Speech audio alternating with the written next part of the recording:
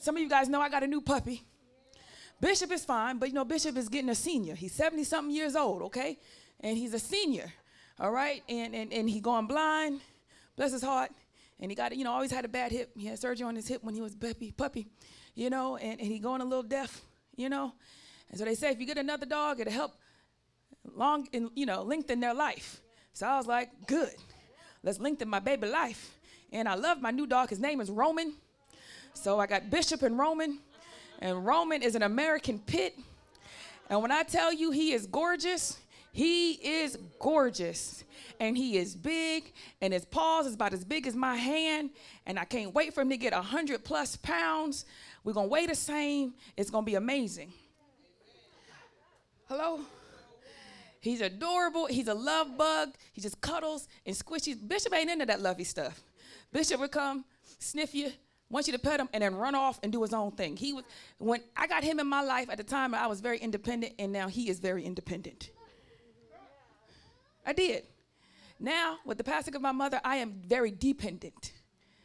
Hello, somebody. More dependent. If you ever had your personality change in such a way, you'd be like, who is this? What I never wanted to be was weak. And now I am feeling so weak in so many areas. But that's life. Hello, somebody. I'm slower in the brain. I walked outside the other day, and I forgot a shirt. No, I forgot to put on my shirt.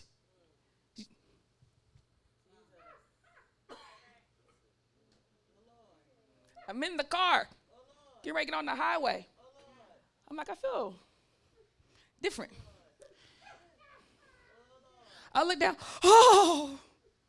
just a sports bra and a little sheer undergarment. I was like, this is not my outfit. I joke about it now, but you can imagine when you go from a very keen brain to a not so keen brain.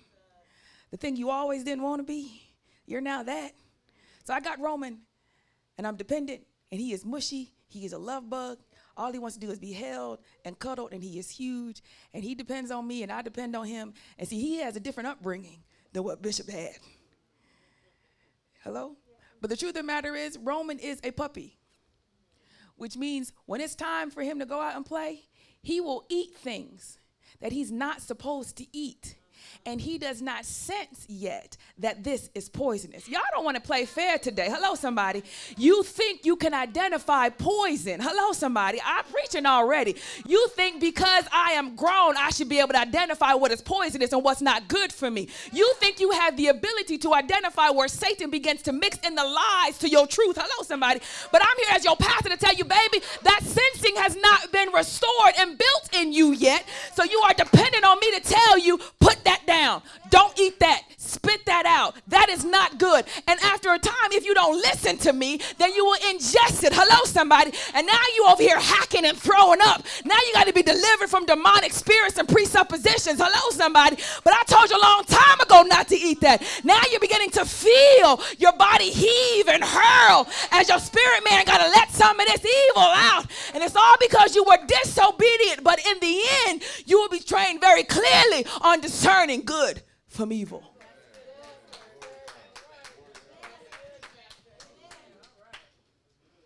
As of yet, you don't know what parts you've taken in as just evil. They smelt good, looked good, seemed fine. But when you finally disobeyed and went for it, said what you weren't supposed to say, do what you weren't supposed to do, act in the way you weren't supposed to act, that thing after a while starts gurgling in your stomach. Hello, somebody. And pain starts happening. Hello. And everything in your body starts to push that thing out. Hello. It's my job to tell you why that is.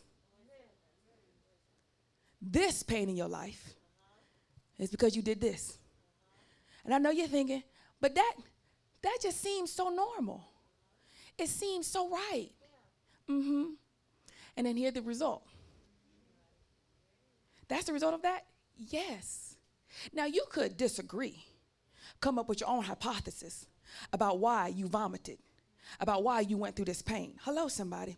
But at the end of the day, if you're wrong, you never get discernment to identify the poison. And what's going to end up happening? You're going to eat it again.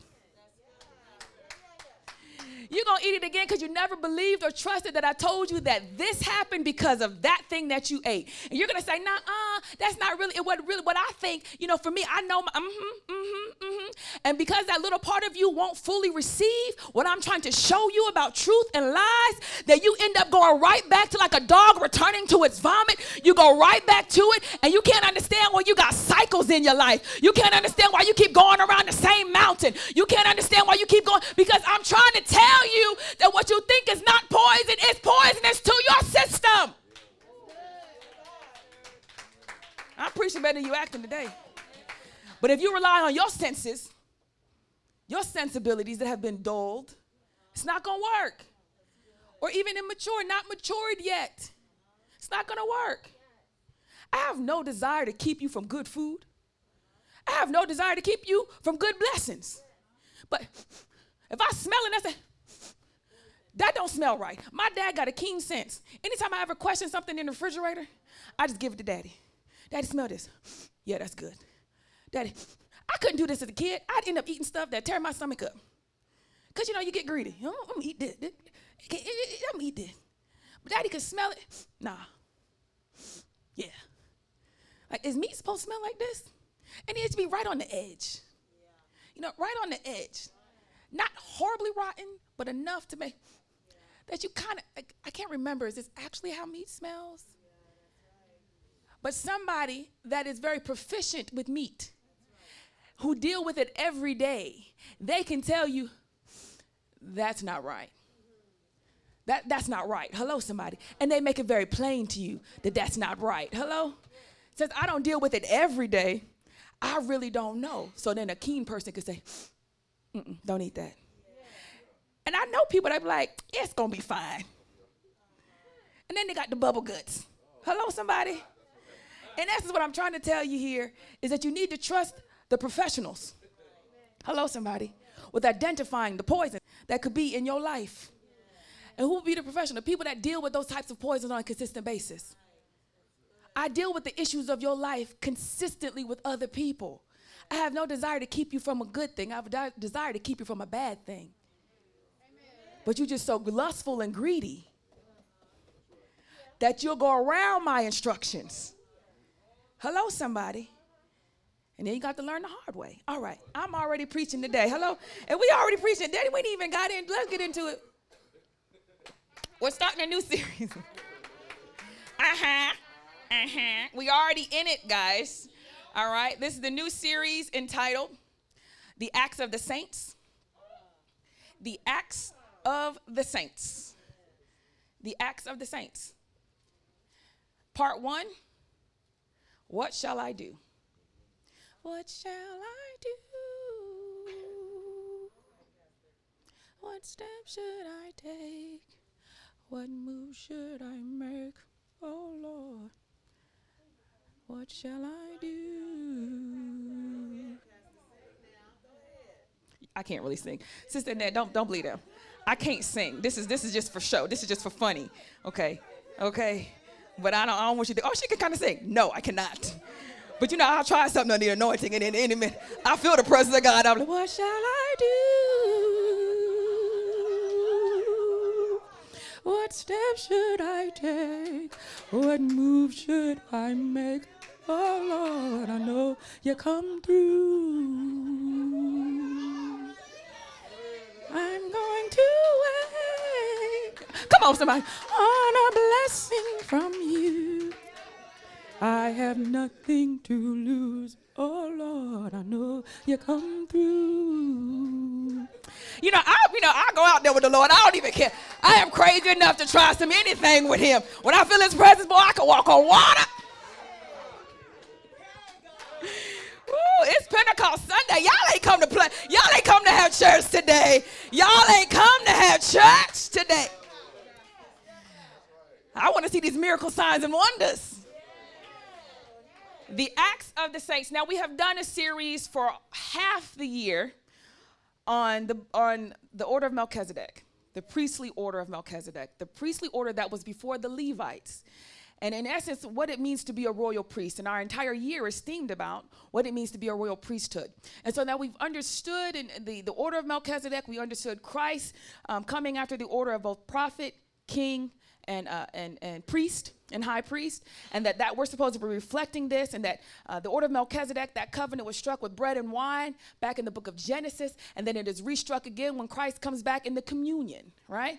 And for the entire study of the book of Hebrews, we've had communion every Sunday as we're pouring into understanding what we're called to be as royal priests. Now that we understand the definition of the royal priesthood, what we're called to be, how do we actually do it?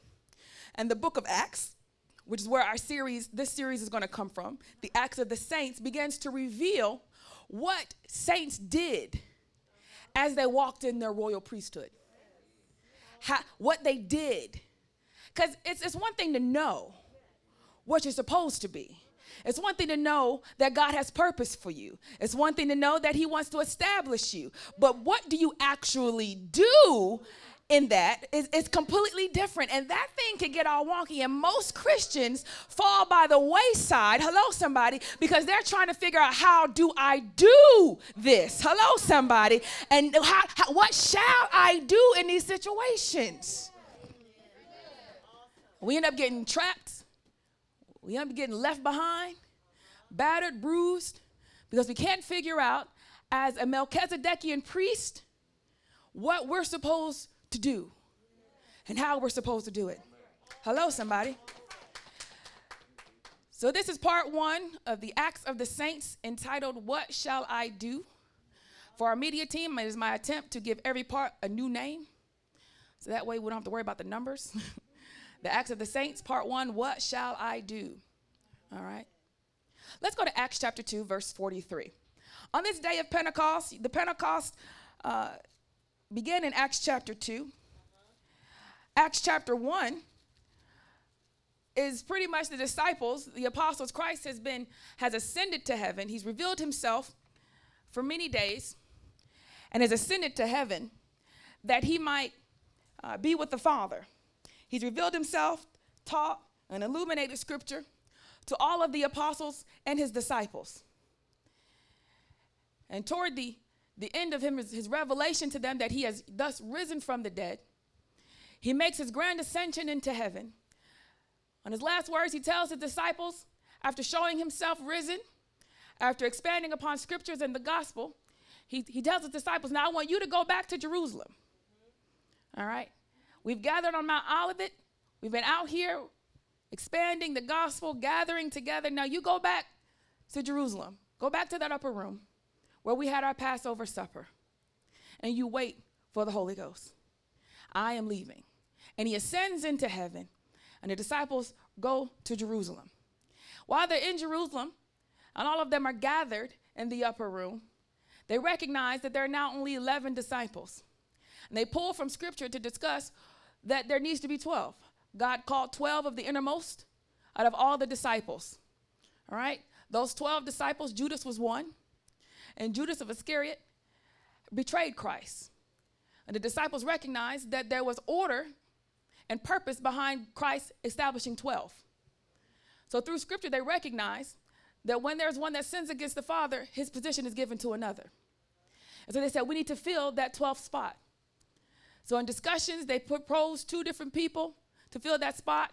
The lot fell on Matthias, and he became numbered amongst the 12 apostles. This is a big deal, because this means that Matthias has been there with countless other disciples. Approximately about 120 are gathered. And out of 120, 2 are pulled to say, now these 2, they get it. They get it. They understand it. They've been here from day one. They've seen it. They have the right spirit. Now, who is making this selection? The 11 remaining. See, what people don't recognize when it comes to church order and structure, and there is such, hello, somebody, it's a big deal. It's a huge deal. When you're selected to be amongst the inner circle of leadership, that's a big deal. Hello, somebody. This means that you are scrutinized. You are watched. Hello, somebody. You are overseen, because you have to be the example to the rest of the 120 that's out. You understand what I'm saying? And then if anything falters, we can pick from you to fill that spot. So you got to be ye ready. My issue in my leadership inner circle is that they is not always ready. They faltering like they have not been selected to be a close disciple, making choices as if they have not been. And how do you know you're close? Because you spend days upon days with me. What do you think that's for?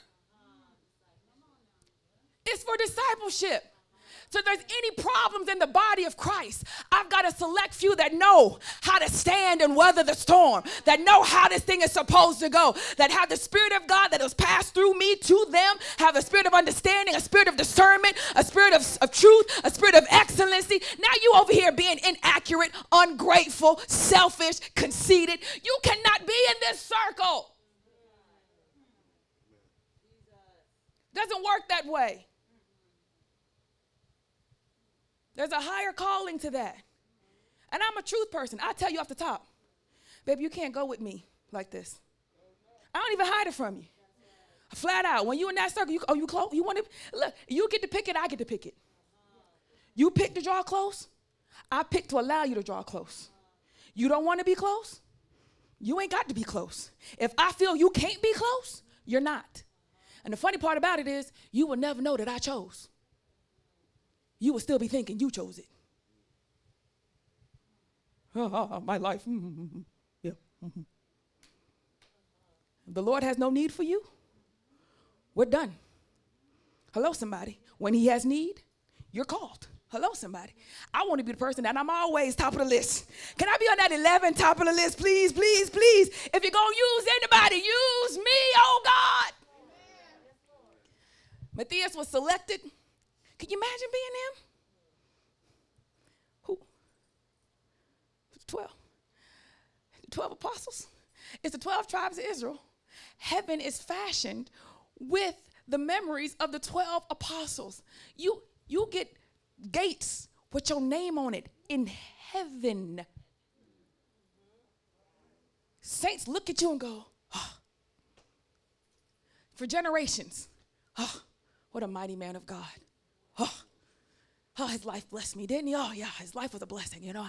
Oh, the time he was slain, oh, man, that was beautiful. You know how he pushed through? Oh. Who don't want that? Hello? Oh, we just want cars and houses, and I'm about to talk about that. Hold on, let me move on. I'm going real slow today. I missed y'all last week. Heard Minister Monifa did an excellent job. So grateful to her hard work and labor and faithfulness. All right, so the fear of the Lord. Let's go. Acts chapter 2. Our key scripture for today, we're going to look at many scriptures in the book of Acts chapter 2, but I want us to highlight and pull out for today. Fear came upon every soul, and many wonders and signs were done through the apostles. That's Acts chapter 2, verse 43. This verse alone, before I go back to the beginning of Acts, this verse alone shows me something here.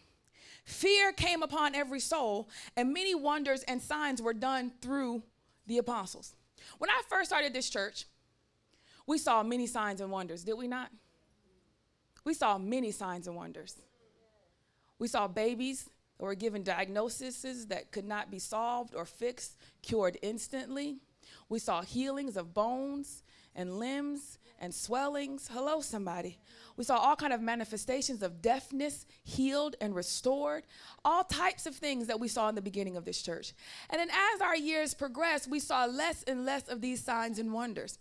And I said, well, Lord, what's going on? Are we shifting something? Do you only want me to teach and to prophesy? Are signs now toward the end of the day is becoming less and less and less?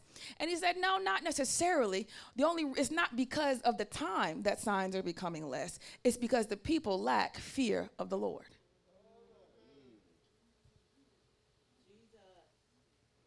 And if you look at Christianity in a whole in America, there is definitely a lack of the fear of the Lord. You know, I'm always baffled by those that can choose to sin. Christians that say, I know it's not right, but. I know I shouldn't, but. And I always marvel at these people as a believer myself because I'm thinking, how? How do you have the guts, the pride, the stamina, the disillusionment, the ignorance, the wound enough to say, I know this is not what God wants for me, but I'm going to do it anyway. I could never fathom that a person could choose to do such a thing and call themselves a Christian. I understand sinning and not intending to. I don't understand purposefully knowing the truth and then walking. But yeah, I understand it. I am just baffled. Because there is a part of you, and I, when I did it, that says, I don't fear him. Now, let's take him from up here in the clouds, abstractly, and put him as a real person. If there was a person in your life, maybe a king, a president, and he had knowledge of everything that you did, cameras everywhere, spies anywhere, always knowing what you do, right? And he also, with that knowledge, had the power to make your life good or bad, to bring blessings or curses. He gave you favor, or he could bring you to demise. You could apply for a job, be overly qualified, and still not get it. He could do all kinds of stuff. Do you understand? You could work, and then instantly something happens and all your money is gone. Hello, somebody. He just had that type of pull, that he could maneuver things in your life in such a way that good outcomes and bad outcomes happen, that he could see all things and know all things about every which way you went and all the things that you did. And he counted his responsibility to make sure he kept close eye on you. How would you respond to this individual? Would you be like, whatever? I'm going to do what I'm going to do me. I know the president may not like it, but whatever. Or would you be like, no, I can't, the camera, he might see me. I ain't trying to go down that path. See, this is so amazing to me, that you serve a God that knows not just your externalities, but he knows on the inside the kind of thoughts. He's got cameras on the inside looking at your thoughts and your processes and how you thought. He said, I know your thoughts are far off. He can look on the inside and see how you came to this conclusion and all the evilness that was working on the inside of you to produce this lackluster salvation. And you don't run to the altar to purge and to cleanse that out of you. No fear of God whatsoever. I know people that come to the altar, look, I don't know why I don't feel no better, but what I ain't going to do is play with God. I feel his presence. I may not be right, but he's around here. People can be in the presence of God nowadays, children, adults, and have no fear. They don't honor the house of God. They don't honor the people of God. They don't honor the preached word. They don't honor the altar call. Nothing is holy or sacred any longer until you say it's holy and sacred. And that can't be right. It only matters when you feel it matters. It's only important and holy when you're ready for it to be important and holy. And if you're not in that headspace, then it's not even important. It's not even holy. You can go to the bathroom. You can text on your phone. You can zone out. You can fall asleep. It doesn't really matter because it's not really that important until you have an epiphany. And when I, as the pastor, say, you can't be doing God that kind of, see, you just religious. You need some religion. You need some religion. I know people, this is not very, people aren't going to like this, okay? You need religion. I'm going to prove it to you in Acts on the what shall I do. Hello, somebody. Because you don't really have a discernment for poison unless you've been trained. Y'all don't want to play fair today. You don't know evil. You understand what I'm saying. You really thought Satan had a good idea with your silly self.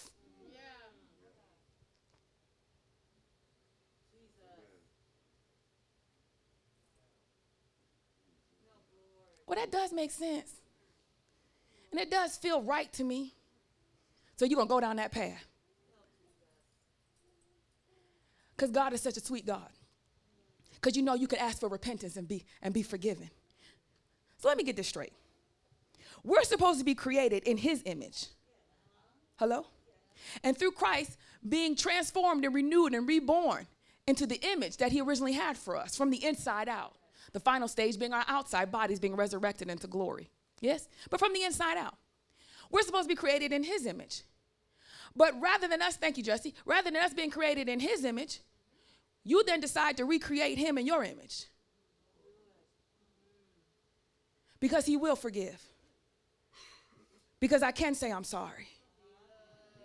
Because he understands. And how many current Christian believers go to church every Sunday recreating God into their image? What you think about him, how you think he would feel, how you perceive he would handle your situation. Never really seeing the hand of God, the power of God move in your life because you've already reduced him to what you feel. Somebody is serving an idol and somebody is serving the one true living God. The idol you created about God, because the word makes it very plain who he is and what he is. Do you remember in the book of Acts that we just talked about in chapter 1? These were all disciples. And when Peter began to preach that we're going to get into in chapter 2, he preached amongst many Jewish believers. The Jews that came for Passover, and they were all there, thousands upon thousands. And he was speaking to a Jewish audience, which makes it very clear that if you really want to know God, you have to know him as he presented himself in the Old Testament before you can accept his grace and his gift. Because every believer that takes the grace and the gift of the Spirit of God doesn't know what to do with it unless you understood and were trained by the law. Christ was a Jew. All his disciples were Jews, not Gentiles, because they had a very keen understanding and fear of God as they began to wrestle with the Messiah and understanding him being the Christ. But now Gentiles are brought into the faith with such lackluster teaching about holiness and the fear of the Lord and specific, direct obedience. So we sit, well, I know it ain't right, but you know. Well, I mean, I know it's not bang up, but I mean, look how far you've slid from holiness. You remember when you first got saved? You wouldn't have even thought to do half the stuff you've been doing. Not anywhere near it. Hello, somebody? You wouldn't have been smoking weed. You wouldn't have been clubbing. You wouldn't have been drinking. You wouldn't have been taking sexy pictures with your stuff all out. When you first got saved, you wouldn't even thought to do half of that. I know, because I've been there. That ain't right. That ain't right. Then look how far the line has been pushed back. Hello, anybody there? Things you would never consider back in the day are now normal occurrences to your salvation under the guise that is freedom.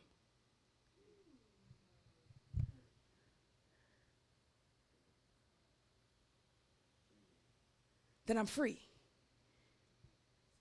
Hello? Let me tell you something. You may not vomit today, but the Lord is faithful to you, you will vomit. If he is faithful and merciful, you will. I mean, because Roman, he ate a wipe. I wipe his paws and his boo-boo when he, wipe him off when he come in. Somehow he got a hold of one of them wipes, and he ate it, and I didn't know it. Days later, he throws it up. I know exactly what it is. That probably helped me understand why he looked so bloated all of a sudden. He didn't know it. I didn't know it. But when it came out, we all knew. You ate this wipe. I don't know when. I don't know how long. But you took that in. The only thing I could say was, I'm grateful, as I told you tonight, I'm grateful that he threw it up. I'm grateful that he hurled, that he tightened, that he had to go through pain and suffering to get this thing out of him. Because if he didn't get it out now and it would have remained in there, I would have had a vet visit. I could have lost the thing. I love this dog. Much more pain, much more anguish, and the possibility of it being terminal. It was grace and mercy that he vomited and threw it up And God is trying to get you guys to throw up some stuff, to hurl at some things, but you keep swallowing it back down because you're so afraid of having that empty feeling in your stomach. You're so afraid of having that emptiness in your life. I don't want to go back to that pain. I don't want to go back to not having. But baby, what you're full of is not good for you. And what satisfied you is not satisfying. We need you to throw this up. You need to get that out of you. After you throw up, you feel better from the pain of throwing up.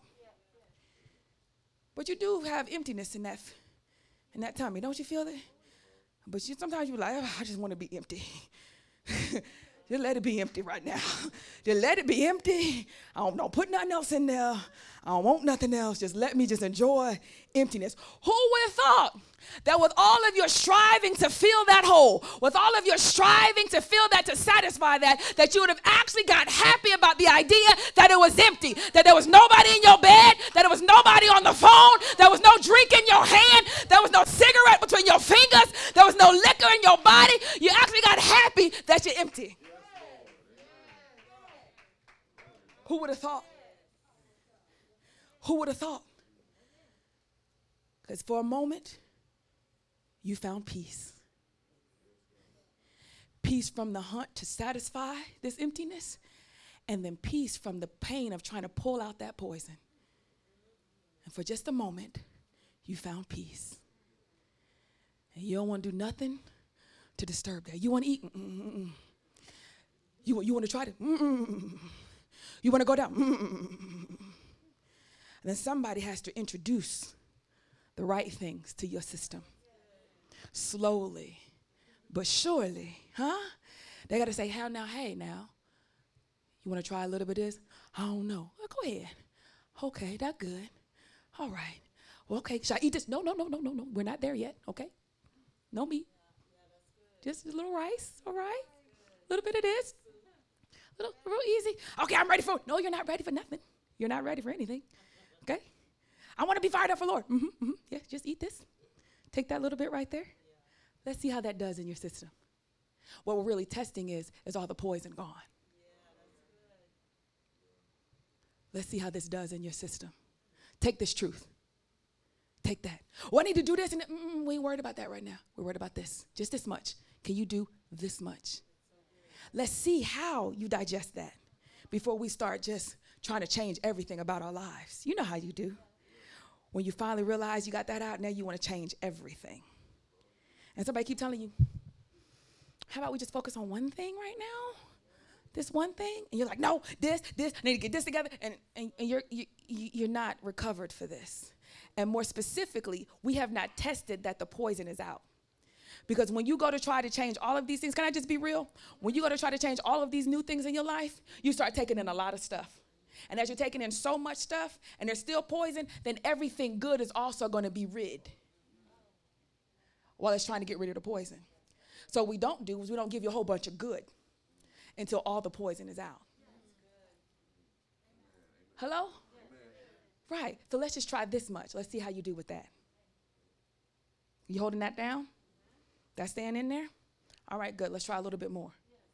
You say, I feel better. I know. So you just start taking everything in. Now you're trying to change your job, trying to change your life, trying to change your house, trying to change the car. You're trying to change so much because you feel your strength coming.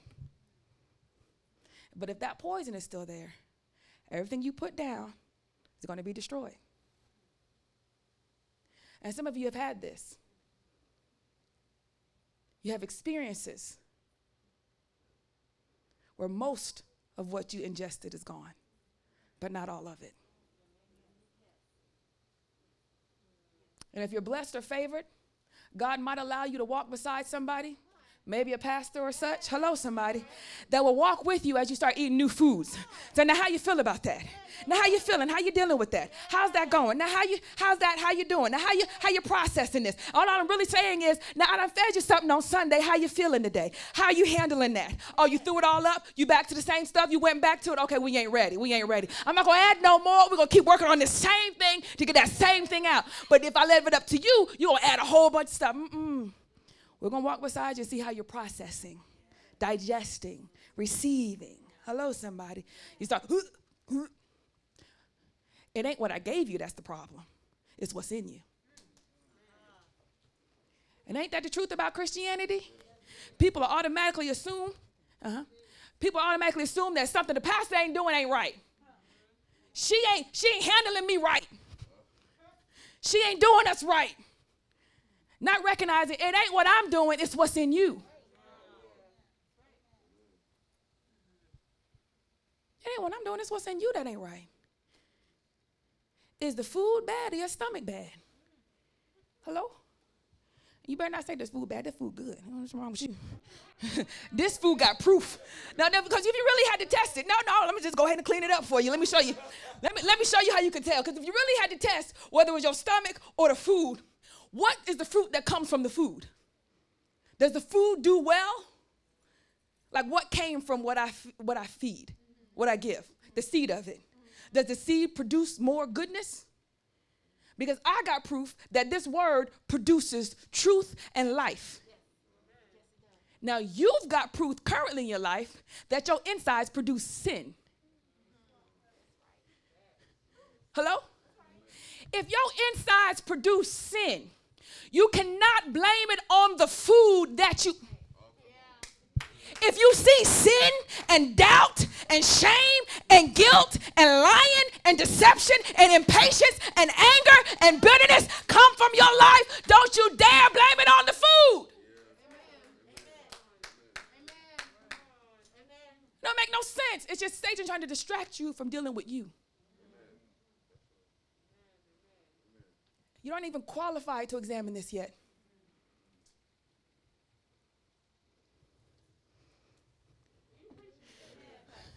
He's trying to get you to act grown and you ain't grown. Now bear in mind, I want grown saints. Hello? Let me clarify that. I wish I had more mature saints. I got a church full of young people, old and young. I got young saints. I wish I had mature saints. Saints that could undergird. Saints that ain't in conflict. Saints that could receive easily. Saints that can serve with fire and ferocity and tenacity. Oh, how I wish I had mature saints. But I got a church full of babes. It's all right. We're going to do it. Hello? We're going to get there. We're just not there yet. It is not my desire to tell you what to do. I don't want to police you, baby you. And when I try to tell people, can't you figure this out on your own? What? What am I supposed to say? I don't know, but can you not see your own mess? I want you to get to the point where you see your own mess and I don't have to point it out to you. Where can I get some saints that can say, I've been communing with the Father and I saw for myself, I was insensitive, I was selfish, I was egocentric, I was lustful, I was a little deceptive, a little bit manipulative. I want you to see it for yourself. I don't want to have to tell you. It's not me that wants to tell you what to do because I don't want you to be a babe. I can get more done with you mature than I can ever do with you. I am not codependent. I don't need you to need me. I just want to serve God. Have no desire to be needed, but every heart to serve. Do you understand? And I feel like I can serve better if more of us was mature. Then everybody walking in their calling, everybody walking in their gift, everybody moving and shaking. Do you understand? And now we're looking like a bossed up church and a bossed up team. My people over here going to work, saving souls, bringing in souls, raising the children, got all kind of stuff happening. This is boss. But no. And then when I try to grow you up, you think that I'm trying to stop you from growing. That doesn't even make no sense. You're trying to stop me from, I need to figure this out on my own.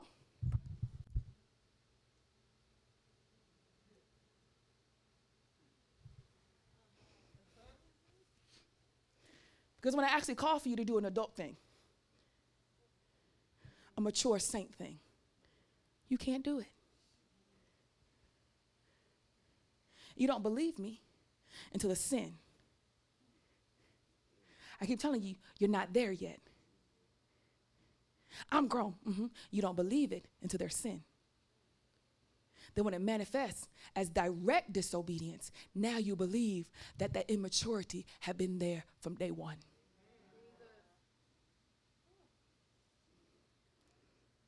Hello? But the joy about the kingdom of God is whether you're the top of the labor force or coming at the bottom, back at the end of the labor force, we all get the same reward. Amen. Nobody cares when you get there. Just get there. Amen. Nobody cares how long it takes. Just arrive. Hello? All right. Am I? All right. Let me move on. Y'all not interested at that point. I'll go on to something else. Let's move on. Y'all was like, yeah. I got to mature. How? Let's get into that. So in Acts chapter 1, they selected a new apostle to fill that gap. That was beautiful. By the time we get to Acts chapter 2, when the day of Pentecost had fully come, this is Acts chapter 2, verse 1, they were all on one accord in one place. And suddenly there came a sound from heaven, as of a rushing mighty wind, and it filled the whole house where they were seated. Then there appeared to them divided tongues as of fire. Let me back up. And they filled the whole house where they were sitting. Then there appeared to them the divided tongues as of fire, and sat on them, each of them. And they were all filled with the Holy Spirit and began to speak with other tongues as the Spirit gave them utterance. Now let's stop right there. Moving forward, in the crowd of thousands that began to hear, they were attracted to the noise. I've heard a sound like that before. Surprisingly enough, I heard this sound in the midst of sin. I had just fallen into sin, sexual sin. I was laying in my bed, and it sounded like a train came rushing through my bedroom.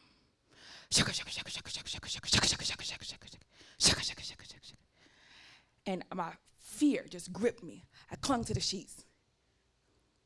Later, I came to recognize that at that particular point, intercessors had been praying that exact same time, that exact same day. They had no idea that I sinned. They just thought I was sick because I said I wouldn't come to church because I was sick. They're praying for my healing. But what really God was sending angels on my behalf to free me from what I didn't even know I had the propensity to be bound to.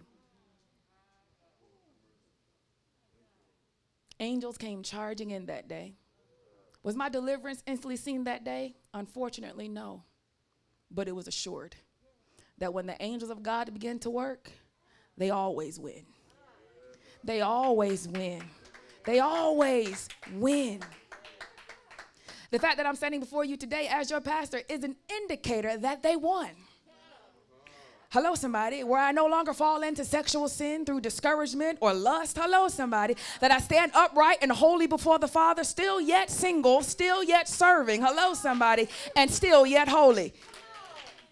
You have testimony that train coming through of this mighty rushing wind of saints and prayers and the sounds of their voices and the saints of God and the angels rushing to begin war on my behalf. The Father does the same for you. Hello? He'll do the same for you. But when the sound was heard, it was heard by everyone in the community, and thousands began to rush toward where the disciples are. And some marveled at the fact that they were speaking in the tongues and the languages of their places. Now, you remember Jerusalem, Israel had been dispersed between many nations. And for many, many years, 400 plus years, they had been in other nations on the disbursement, right? What's it called? Yeah, dispersion. Diaspora, thank you. On the diaspora. So now when they come for the holy Passover, they're coming from all nations, still knowing that they're Jewish, but definitely in other nations, speaking other languages and grew up and raised in these nations, right? So now they have other languages, but they still know the language of their people, Arabic, and they still are very familiar with that, but for the most part, they have their own language. And so when they hear their disciples speaking in their own language, country after country after country after country, everybody hears a disciple prophesying in their language. And this was before the internet, and these people are not from there, so they could not have learned that language, and yet they are speaking in it. And many of them marveled and said, "What is this? What does this mean?" And then some said, "Well, they're drunk." Yes? And Peter, he stands up after now being filled with the Holy Spirit, and he begins to preach to the men of Israel, the elders. And he raises his voice, and he shows from the prophet Joel, the Old Testament, books of the Pentateuch, and the Talmud, he begins to teach and talk to them about how Christ that was born and crucified, he was the actual Messiah. And that this Jesus had to die. And that he had to be crucified and he had to raise from the dead. And he began to reveal through their teachings how he fulfilled the prophecy of being the Messiah in Christ. Does that make sense? Go on down to verse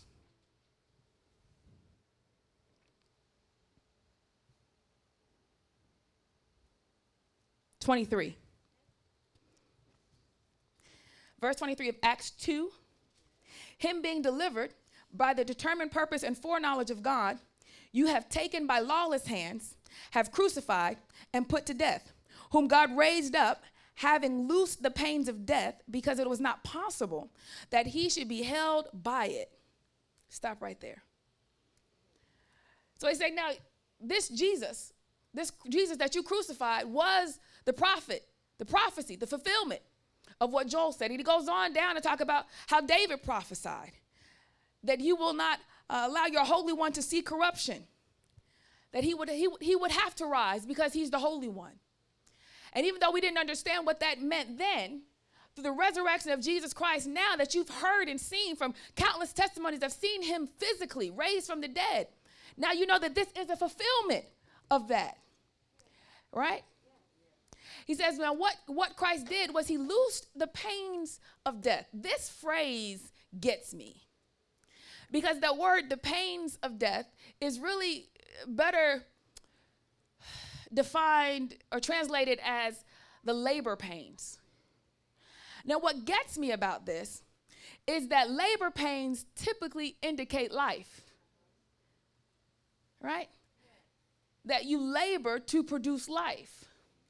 But this phrase is saying that there's labor pains of death, that there's pain in pushing towards death.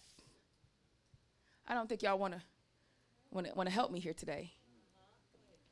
That Christ dying on the cross somehow ended the bounds or the binding or the cords of what the labor pains do as if something is being pushed to death. It's the labor pains of death, not the labor pains of life. It's the labor pains of death. And so when I examined this, I said, well, he set us free to be born into life. Yeah, but he set us free from being born into the death. Here's a travailing that is happening as all of creation is being pushed into death. Now, when did this binding, this contraction of trying to push creation and fallen man into death happen? Go back to Genesis chapter 2. Genesis chapter 3. When you're there, say amen. Genesis chapter 3, verses 22 through 24. Then the Lord God said, behold, that man has become like one of us, to know good and evil. And now, lest he put out his hand and take also the tree of life and eat it and live forever. Therefore, the Lord God sent him out of the Garden of Eden to till the ground from which he was taken. So he drove out the man, and he placed cherubim on the east of the garden and a flaming sword, and it turned every way to guard the way of the tree of life. Stop right there. Something happened in Genesis where when Adam and Eve ate of the fruit of the knowledge of tree of good and evil, their eyes were opened. Has anybody ever seen a baby open their eyes for the first time? Their eyes are opened into this new place. A birthing took place in Genesis. And it's obvious it didn't take place to life because the tree of life was guarded lest they live forever. But a birthing took place nonetheless. And it seemed so easy. I mean, they just slipped into death. Y'all don't want to help me today. It wasn't no grand thing about, I ate something. Okay, things are different. This is way different. Feel a little different, seeing things a little different. All right? But not a lot of pain. I don't see any pain. Hello? Y'all don't want to help me today. In order to get to new life, there's pain. But in order to get into death, it seems effortless. Y'all don't want to. It seems like when you want to do wrong, it's easy to do wrong.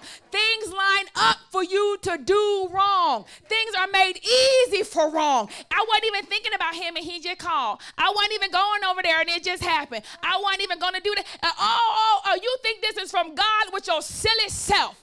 This is not from God. Death is easy to walk into. Broad is the gate, narrow is the path. Narrow is the way. Death is easy. Death is simple. If death was painful to get into, nobody would go. Sin is easy. Look how easy it is for you to convince yourself to do wrong. See how easy that is? Then when you back at the end of it and realize how wrong it was, what in the world? Why didn't I think about that? Why didn't I feel what I feel now? Why didn't I feel it then? Why didn't I have the same kind of pump my brakes? Why if I would have saw this then? Because death is easy to slide into. Some of y'all need to know that because you think it's supposed to be hard to sin. It ain't. It's very easy. Very easy. Hello? Adam and Eve they were driven out, pushed, contracted, squeezed out, get out of this Garden of Eden where all the life is, get out there. Going out there. When God said you'll surely die, everything that we're seeing is dying. The curse that Adam and Eve thus received as a consequence, and the curses thereafter, but for both Adam and Eve, meant that everything that they would enjoy that would produce life comes with pain. In order to do the things to live, it will come with pain. Who wouldn't love working and producing if it was not labor intensive? If you could just, then flowers grow. If you could just, and trees in abundance. If you could just look at something and go, and water and new life just flow. Who wouldn't love creating and making things abundant and beautiful? Who wouldn't love going out and just wiping your hand and all of a sudden streams and water and seeds flow and blossom and you just touch something and all of a sudden buildings begin to emerge and stones are hewed and as much as you could see and imagine is as much as you could possibly do and as much as you set your heart to, those things and all of creation begin to bend and move with your desire to create according to the will of the Father.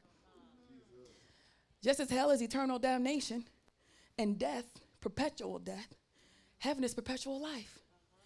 But the joy is that now the things that we are designed to love, which is life, be fruitful and multiply, that now we get to do it without pain.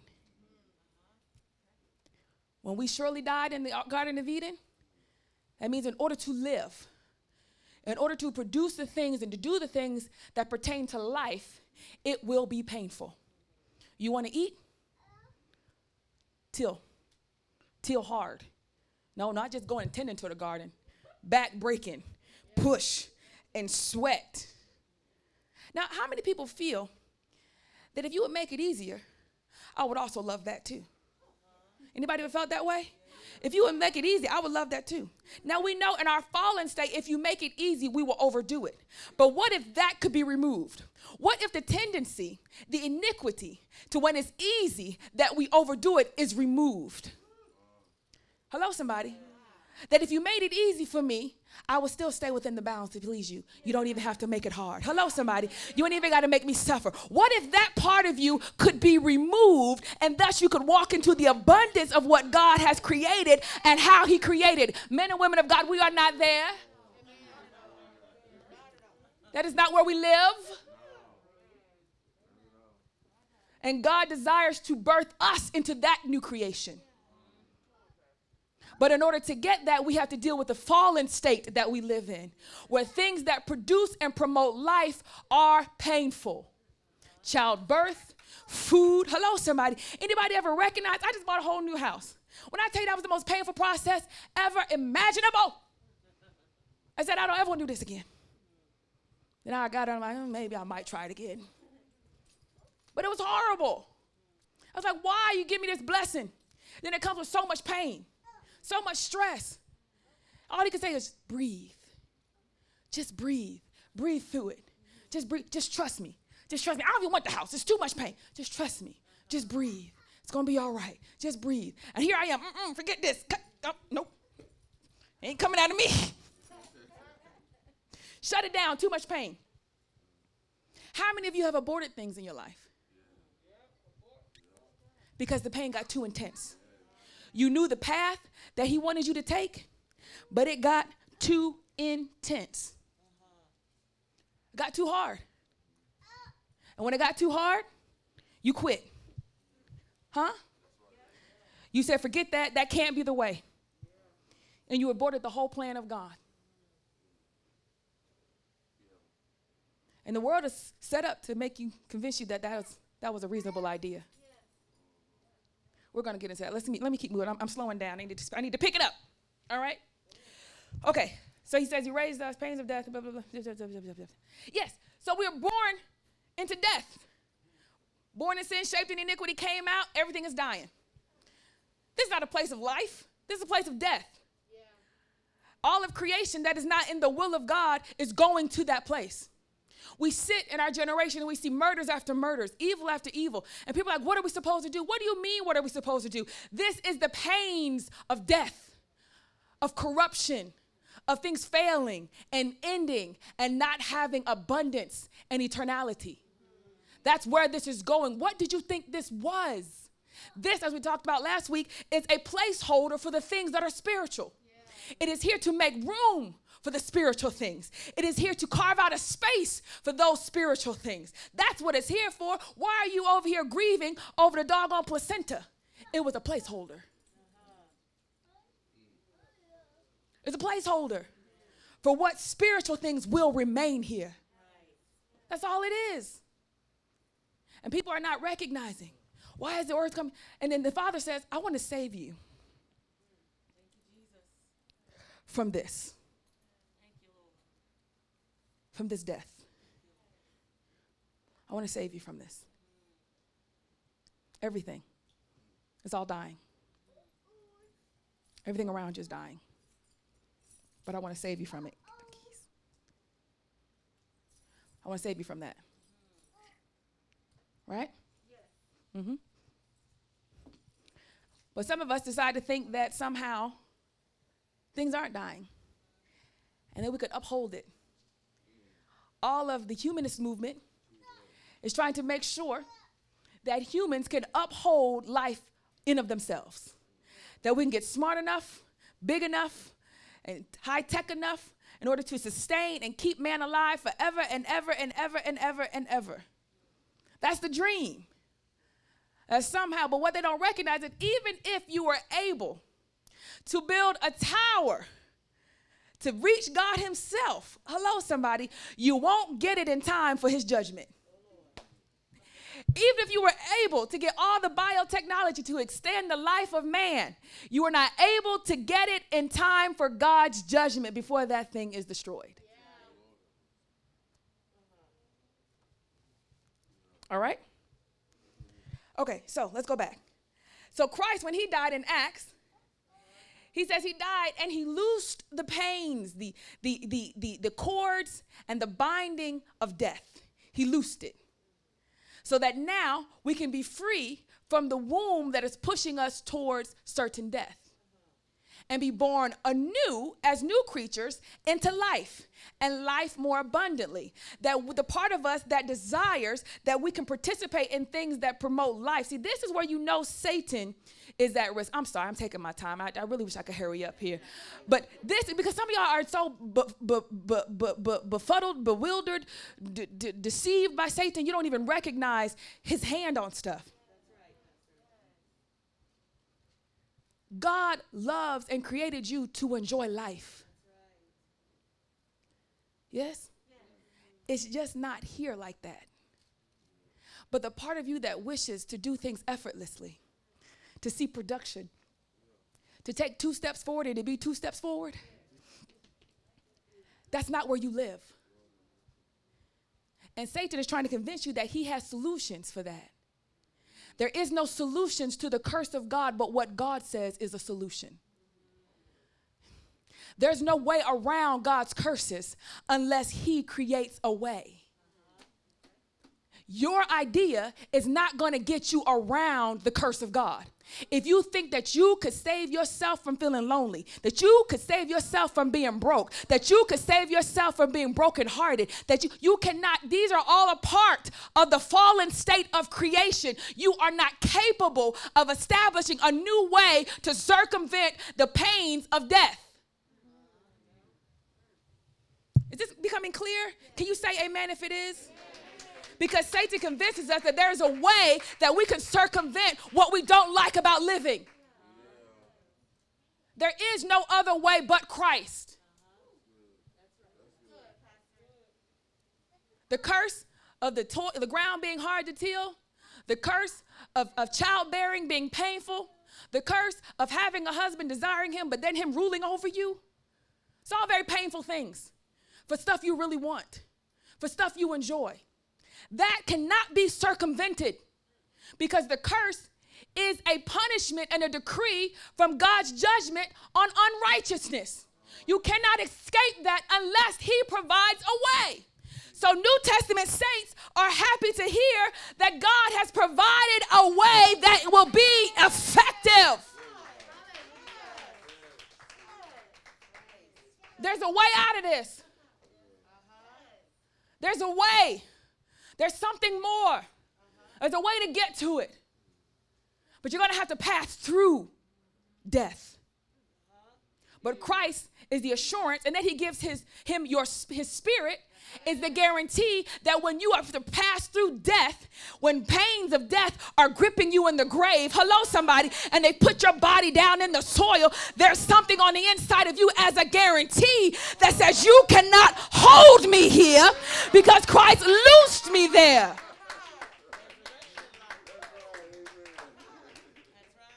I walk this life with the Spirit in me. Now the death, you don't own me. You can't keep me in your womb. I don't belong here. And just as you had to give up Christ because he was holy, he's given his spirit to me, and now you have to give me up too. And instantly the saints are raised from the dead, their bodies are quickened, and they become new creations in God.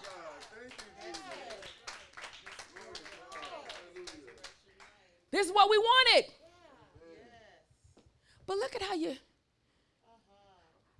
you're slumming it. Look at how you become my precious. What's the man's name? Schmeagles. He's my precious. For every little earthly joy and every little faulty relationship, I just want somebody to hold me. I just want somebody to be in my life. I just need more money. I just need something. My precious.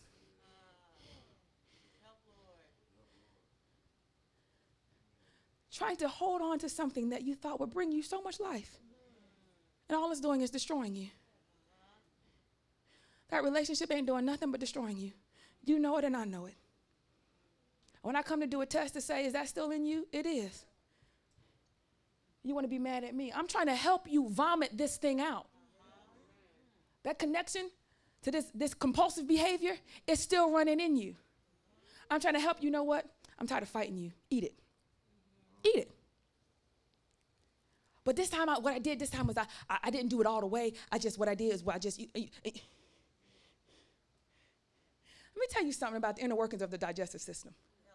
If you have a bacteria that is bad for your system and you keep adding things to it, just a little bit that keeps it alive, it grows. And I keep trying to explain to you, when you see it as small and it's not that big of a deal, you really feel like you've cut this out. You haven't cut anything out your diet. You just reduced it. But in time, it will multiply because that's what you do. You are being created by God to be fruitful and multiply. So whatever you put in you is what is going to do what? Multiply. If you put a little bit of leaven, hello somebody, what is it going to do? Multiply. It spoils the whole lump with your silly self. When I said walk the straight line, well, I mean, this would be good. That's right.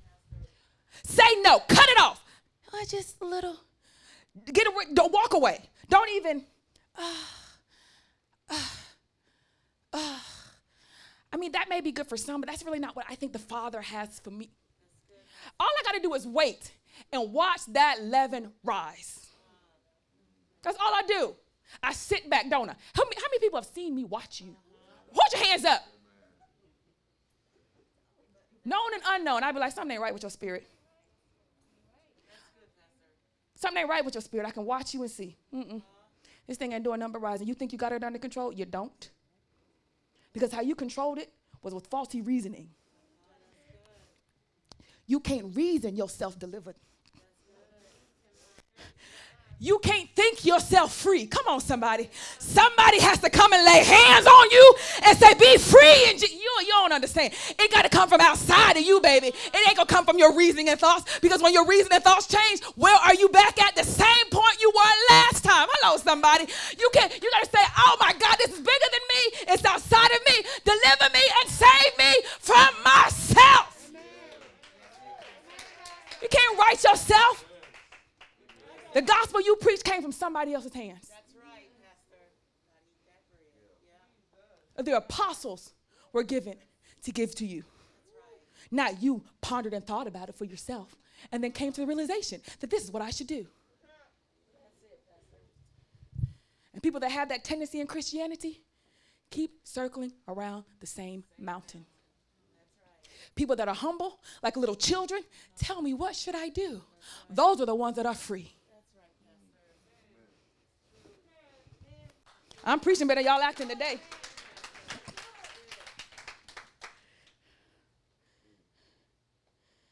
The idea of the pains of death of Christ becomes evident.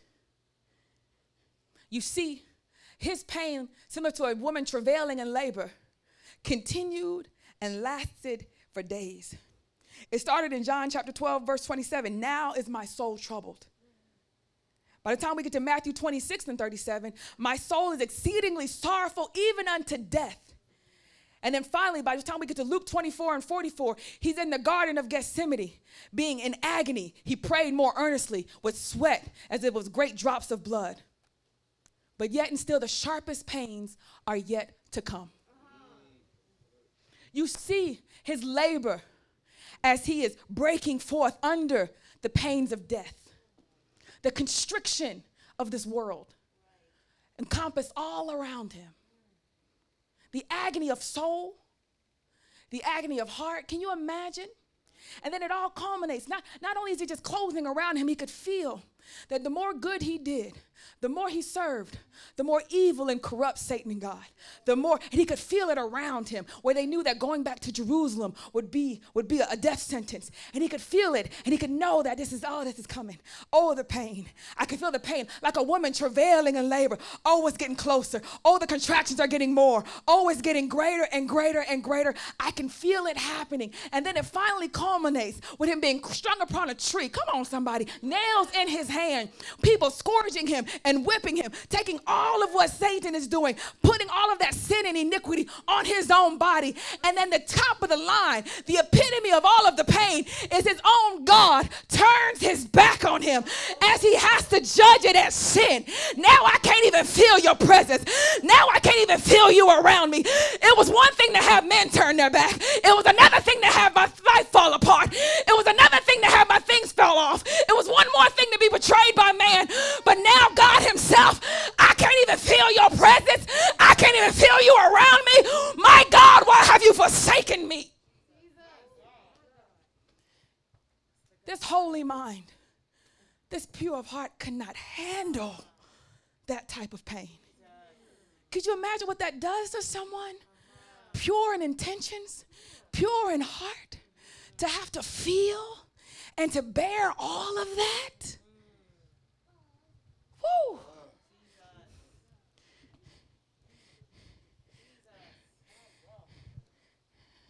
When he said it was finished, darkness covered. And just when Satan thought he could lock it, like every other man that ever lived, the goodness and the holy of the Father broke through like a light on a cloudy day. shone through and could not be overtaken. The light that is God and his holiness came shining through, bursting through, saying that I am true, I am the one holy one.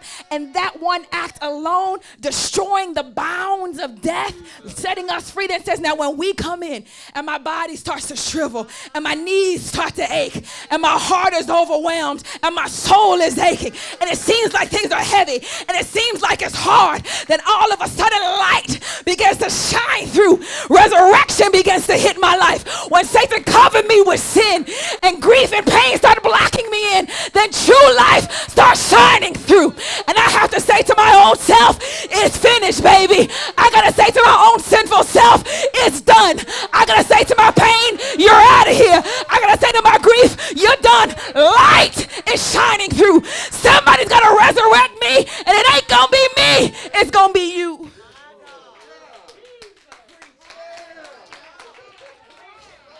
It ain't gonna be me.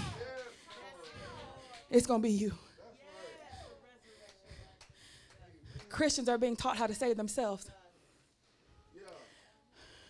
rather than being dependent on the saving power of God and the methods and ways he chooses. If you don't understand the way or the method, you reject it. And so then you're taught how to save yourself, which is really no salvation at all. Because holy cannot come from unholy. Come on, somebody. You were born in sin, shaped in iniquity. The only thing holy in us is the Spirit of God.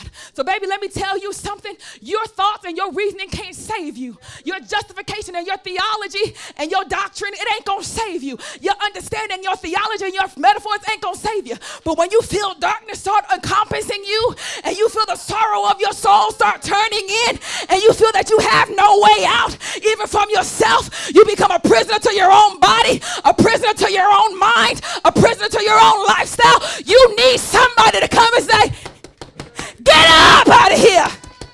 Get up out of here. Get up out of here. You don't do that on yourself with your beaver mind. Angels. Trains, mighty rushing winds. Somebody is on alert because somebody need to be saved from what they don't even understand. There's a trap laid for them. Not 1 month, not 2 months, 5 years, 10 years, 15 years. He wants it to destroy you. But there's a train coming for you to deliver and set you free. So take me by my hand and let's go. It's your pride. It's your pride. You feel like you know God too well to need me to lead you out. It's your pride. If I didn't love you, I wouldn't tell you the truth.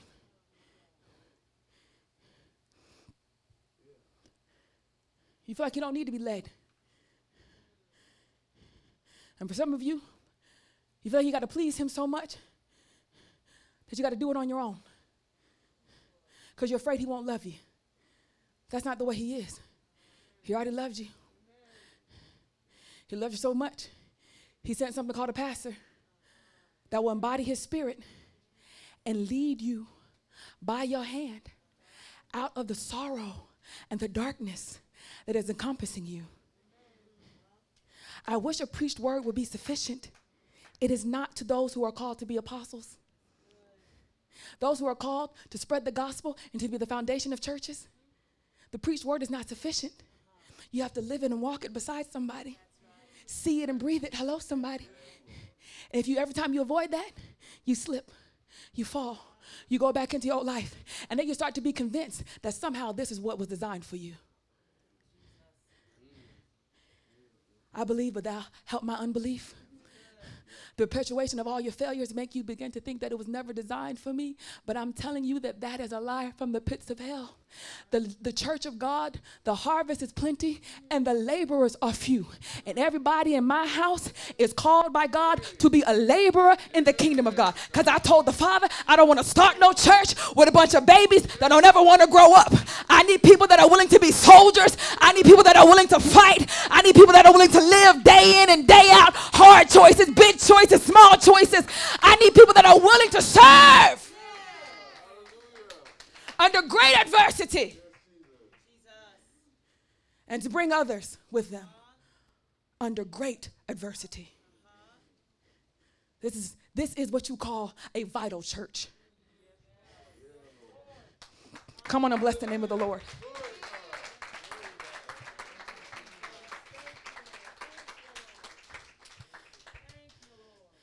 It's a vital church. When the Holy Spirit revealed this to me, what he meant, you are the lifeline of other churches. The word you preach is the word other churches need. It's the first letter of the epistles for this day. It starts here and it's sent out. It's sent out for the 50,000 that are subscribers to our podcast. It's a vital, small heart, pumping, constantly pushing out truth against sin, truth against temptation, truth against Satan, truth in your identity, truth in your calling, truth in your pain, truth. It's constantly pushing. It ain't got to be big to be vital, but it's got to work. This church has got to work. That's where your reproof from your giving came in. You're stopping the working of this church. God blesses you with money to give it here.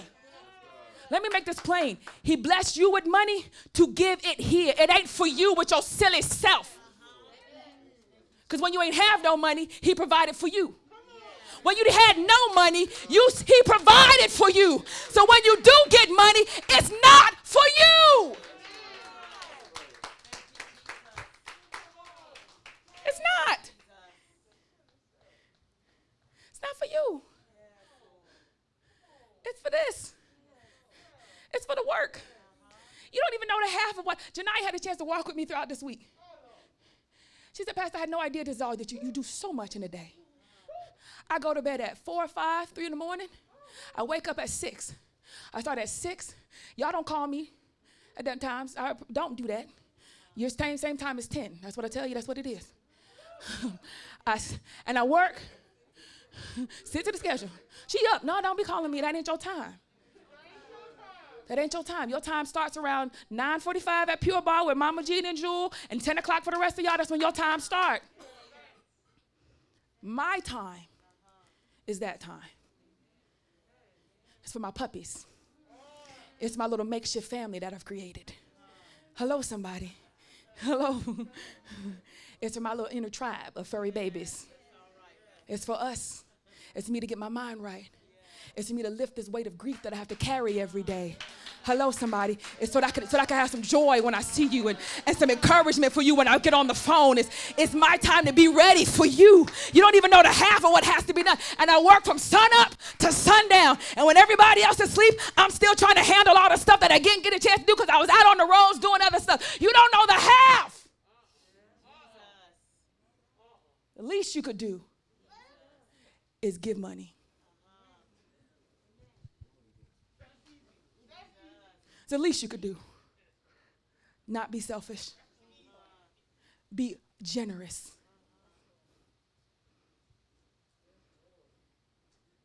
You learn to live off a little. Watch God give you more. You want to budget a $55,000 salary? Or do you want to budget a $250,000 salary? Do you want to live off of what you can with 55 and give God the rest? Or do you want to live off what you can with 200,000 and give God the rest? The heart of being a giver is not in the amount of money you make. It's in how you prioritize. The reason some of you cannot increase your money is because you have not increased on your priorities. So thus you're always stuck budgeting with little.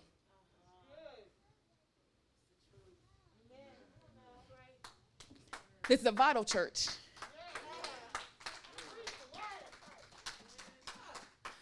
the day of Pentecost, the vital church gathered, and it was being assembled. And Peter stood up and began to preach that this Christ, this is the one. Look at the Old Testament. He was the Messiah. And the Jews that heard it, the Bible says, go on down to what's the next verse I want you to go to? Yes, verse 36. Therefore, let all the house of Israel know assuredly that God has made this Jesus, whom you crucified, both Lord and Christ. Verse 37 of Acts chapter 2.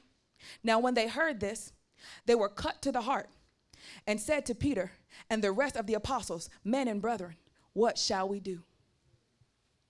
Peter began to preach.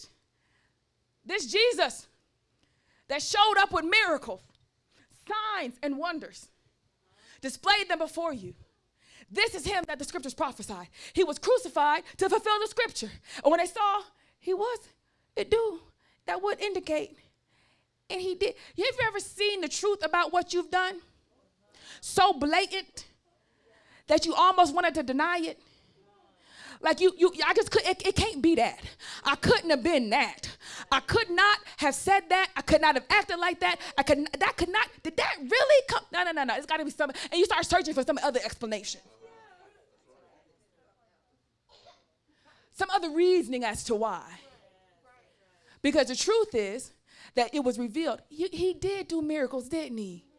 Why didn't I see that? Have you ever said, why didn't I see that before now? I had it right in front of my face, and I didn't even consider it when I was living through that. And then here comes Peter with a preached word. It says, hey, this. And they had a choice. Some could walk away and deny it out of anger. You don't understand me. That ain't all what I did. That's, you think you know. And others were pricked right to the heart. They realized. Now, what's the thing is, what did they realize? The verse before it says something from our series last month. The Lord said that for David did not ascend into the heavens, but he says himself, the Lord said to my Lord, sit at my right hand till I make your enemies your footstool. Peter is preaching this as proof that Christ had to die, had to be raised from the dead according to Joel, and then had to ascend according to David. Now this is strategic because when you tell me that he had to die, all right, I did take a part in that sin, okay? That's not good to know. All right, I'm writing it down pretty bad. All right, I did not stand up for the Lord. I did not follow him. I did not obey. I did not seek him. I didn't even go any past my first thought to get the real truth. I just kind of went with the flow, whatever your reasons are. Do you understand? Yes. And then you find out. Then he had to ascend. He died, was raised from the dead. And the only reason he's not here is because he had to ascend according to David. Where did he ascend to? Well, according to David, he ascended to sit on the right hand of the Father. For what? To make his enemies his footstool. To make his enemies his footstool. To make his enemies his footstool. He ascended to heaven to let the death process start pushing and shaping and molding, and everything that is bound to it will stay bound. Oh, my enemies are going to rise to the surface. I'm going to shake everything that could be shook like Hebrews. I'm going to let everything that couldn't fall. Everything that can be burned up. This whole thing is already sentenced to death. It will finish in death, and anything that can die will die. So I'm going to sit right here and let this play on out. Now, I provided a way of escape, a way through a Jordan, a way through a Red Sea. I provided a way through blood. I provided a way through baptism. I provided a way to get out. But as for all of creation, it's going to sit here and die. That's the sentence to disobeying God. Death.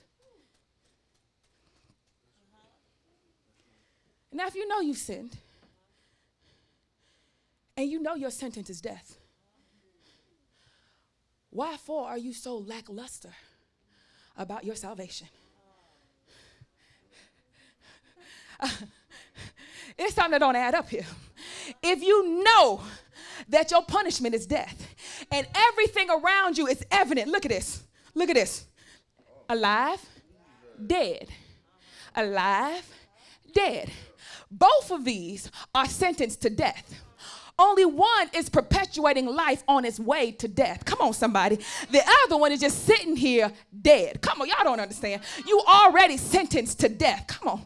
But then if he is merciful enough to give you a way to life, and you mean to tell me that he carves out a path through humanity, through his own blood, and you walk in this life, you still want to perpetuate and contemplate sinning? You still want to contemplate disobedience? You want to finesse and figure out how you can get around it? Have you lost your everlasting mind? You never really got saved. You reasoned your salvation. You were not rescued. You know how I know? Because you don't feel like you were saved. I look at people that disobey willingly and go, how? Because I feel that I was sentenced to death. And he said, and I'm like, come over here and sin. Oh, that feel like death. I ain't going over there. That's gonna take me out of my covering. That's gonna take me out of my protection. That's gonna take me out of my peace. You're gonna get all in my mind. You're gonna start perpetuating lies in my head. I can't go fooling up with that. I don't even want to be nowhere near that. That just feels like something I came out of, something I couldn't save myself from, something I had to be saved from. And some of y'all ain't never been saved. You've reasoned to be moral. So you don't value salvation. Because if it's grace, he lets you see where your reasoning took you, that you might be saved, that you might be truly saved. When you come to grips that your will does not save you, your willpower does not save you, your motivations, your inspirations, your good intentions, they are not enough. Your reasoning, your intellect, you need something supernatural, something powerful that's outside of you that says, come on, baby, be free. Come on, don't try to figure it out. Come on, open your mouth. Let it come from the inside of you. Come on, it ain't about what you think. Come on, let the power of God move in a way that you cannot contain it. You cannot control it. Feel how he moves. That ain't coming from you. You don't have that kind of holiness in you. That's the holiness of God. Not, well, maybe if I do like this and I do like that and I do like this and I do like this and I do like this, then now, okay, now if I just live like this and do like that and if I do like this, then and now she's been reasoning. And God has allowed you out of good reasoning to be saved today. To be saved today. Ain't no need in us trying to, shuck and jive, fake the funk. You ain't been feeling saved. You've been reasoning good morality. Because when you feel that he rescued you from something, what you ain't gonna do is sin. Do I have any witnesses? When I recognize that you really saved me from something, when I recognize what that death felt like encroaching upon my soul, covering all around me, and somebody say, hey, you wanna come sin? Woo! No, you don't know what it cost. You don't know what my Savior had to do. You don't know how he broke the bounds. I want to come up from this earth. I got a desire in me to have life and life more abundantly. And this ain't it, baby.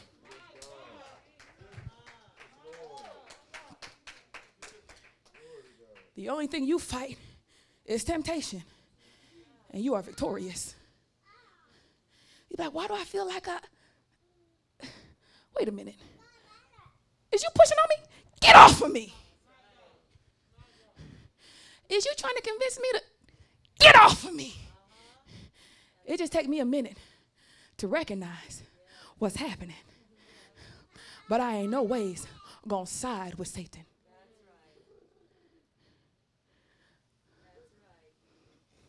I ain't gonna join him to satisfy my own needs. If I hunger, let me hunger. If I thirst, let me thirst. If I perish, let me perish.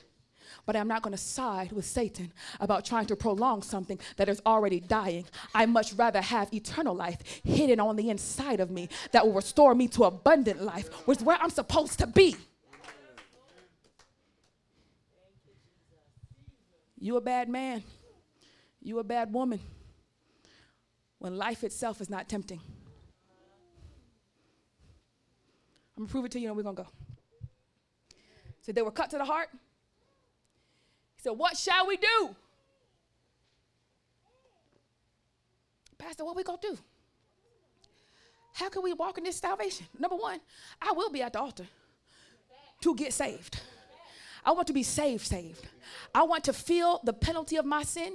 I want to feel all the wrong that I've done. I don't want to reason how it was my lifestyle, how it was my past, how it was my childhood. I don't want to reason how I didn't know better, how it was my cold experience. I want to feel everything about how wrong this was and chalk it up to this is sin and death. And then I need God to know that if you don't save me, I can't be saved. If you don't give me a clean heart, renew a right spirit within me, I ain't going to have it. I can't think to have it. I can't make myself have it. You need to give it to me.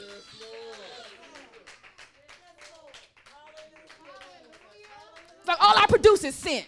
All I produce is wrongness. All I produce is iniquity. Every time I go to do something, it's still off the mark. Every time I go to do it right, it's still off. I'm so tired of things being off. Create a clean heart in me and renew a right spirit. Y'all better stand in this house. Your legs work. You better stand and give God glory. Fooling up with you.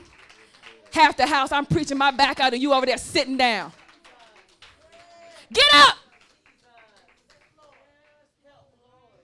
No, I'm waiting. Yeah, I'm waiting. You want to walk? Stand. Somebody help Sister Hyacinth. Eventually she's going to have to walk to get out of here, so you might as well help her now. Walk for the presence of the Lord. I ain't fooling up with nobody old and young. You want God to do great things, but you want to sit on your butt. That's not how you start a renewed relationship with reasoning how it's not necessary for you to stand. Do you see how deep run this is? Even under the power of God with truth that you agree with, you got bad habits of comfort. Your comfort supersedes what you know you need. So when I say stand, I am challenging your comfort level. Your reasoning that we just going to sit back down anyway. Nobody asked you what you was getting ready to do. Can you flow with him in this moment? Because that's what you need when you come to this altar. And I ain't going to sit up here and try to deliver nobody that don't want to be delivered. Not that I have the power within me, but it's God's power. And I want my sheep to walk accordingly to receive blessings. I'm the priest of the house. I'm telling you, hey, clean your robes. Go wash your hands. Get yourself ready because the Lord is going to make a visitation with somebody. Get yourself ready. He wants to visit somebody. Now, sit on down. And I don't want to have this conversation again. When you sense in your spirit you need to stand, what do? Stand. I don't care if it takes you 20 minutes. When you feel like you want to shout, shout. Quit overthinking the power of God. It's not in here. It's in here in your spirit. Some of y'all so smart, you stupid. You didn't think that hard when you thought you was in love.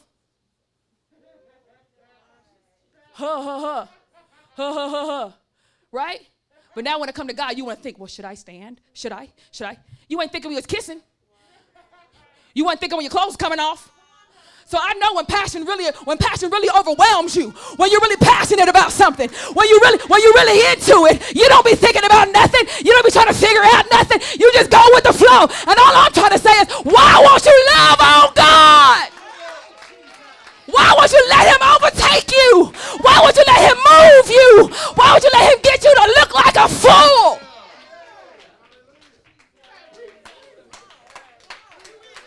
It bothers me how poor you all are loving God.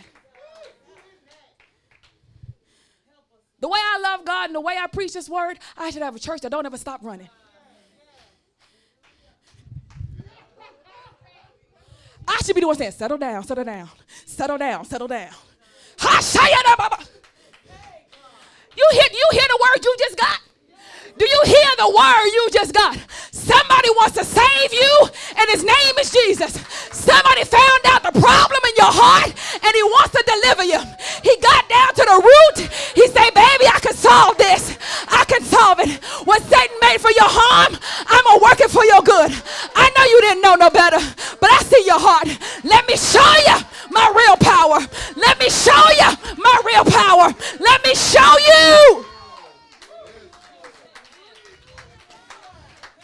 He wants you to get it too. He wants you to get it too. He wants you. It seems like other people get it. He wants you to get it too. It seems like other people can flow. He wants you to flow too.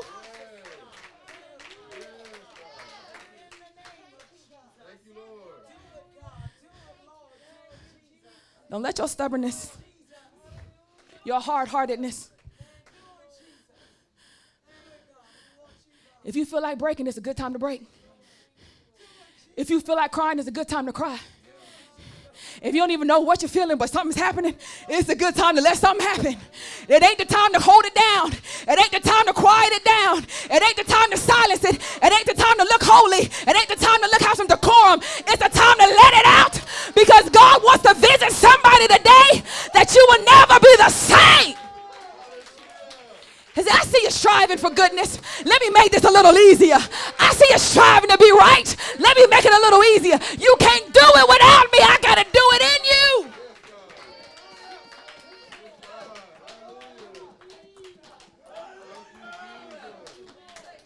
We ain't got no musicians. You got to clap your hands. We ain't got no singers. You got to say hallelujah.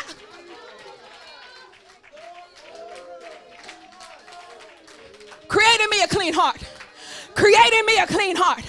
Create in me a renew a right spirit. My spirit is all janky. I do things half-hearted. I do things with doubt and fear. Fear is not from you. I do things with anxiety. I do things with selfish intentions and motives. Renew a right spirit in me. Renew a right spirit in me. See my heart. See my heart.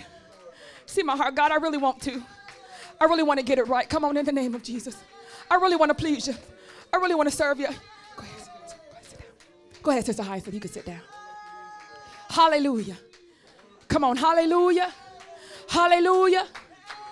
My. They said, what shall we do?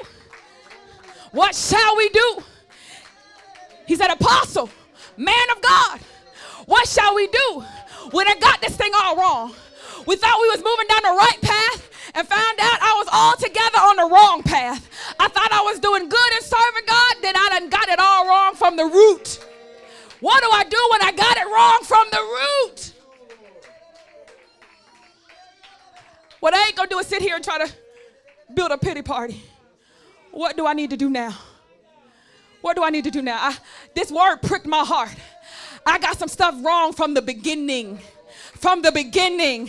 From the very beginning, I got it all wrong. And then Satan throughout these years just been adding wrong to my wrong and adding more wrong to my wrong. And now I got concepts about you that ain't even true. I got visions of you that ain't even real. What can I do to undo it? What shall I do? I can't lose you. I can't lose you, but you need to clean this up. I can't lose you, but fix everything. Fix how I view you. Fix how I feel about you. Fix it, fix it, fix it, fix it. Just give me you. I want the real you. I want to take you as the God of death.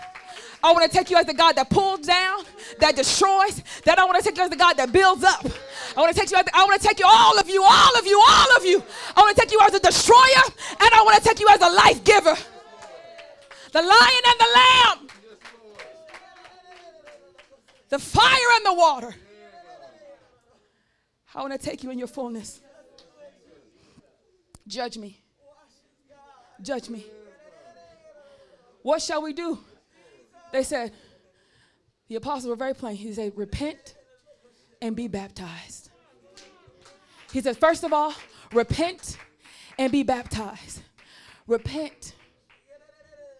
Acknowledge it. For all kinds of reasons, I've been contrary.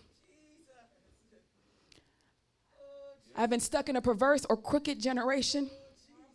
The Bible says that you need to be saved, be thou saved from a crooked and perverse generation.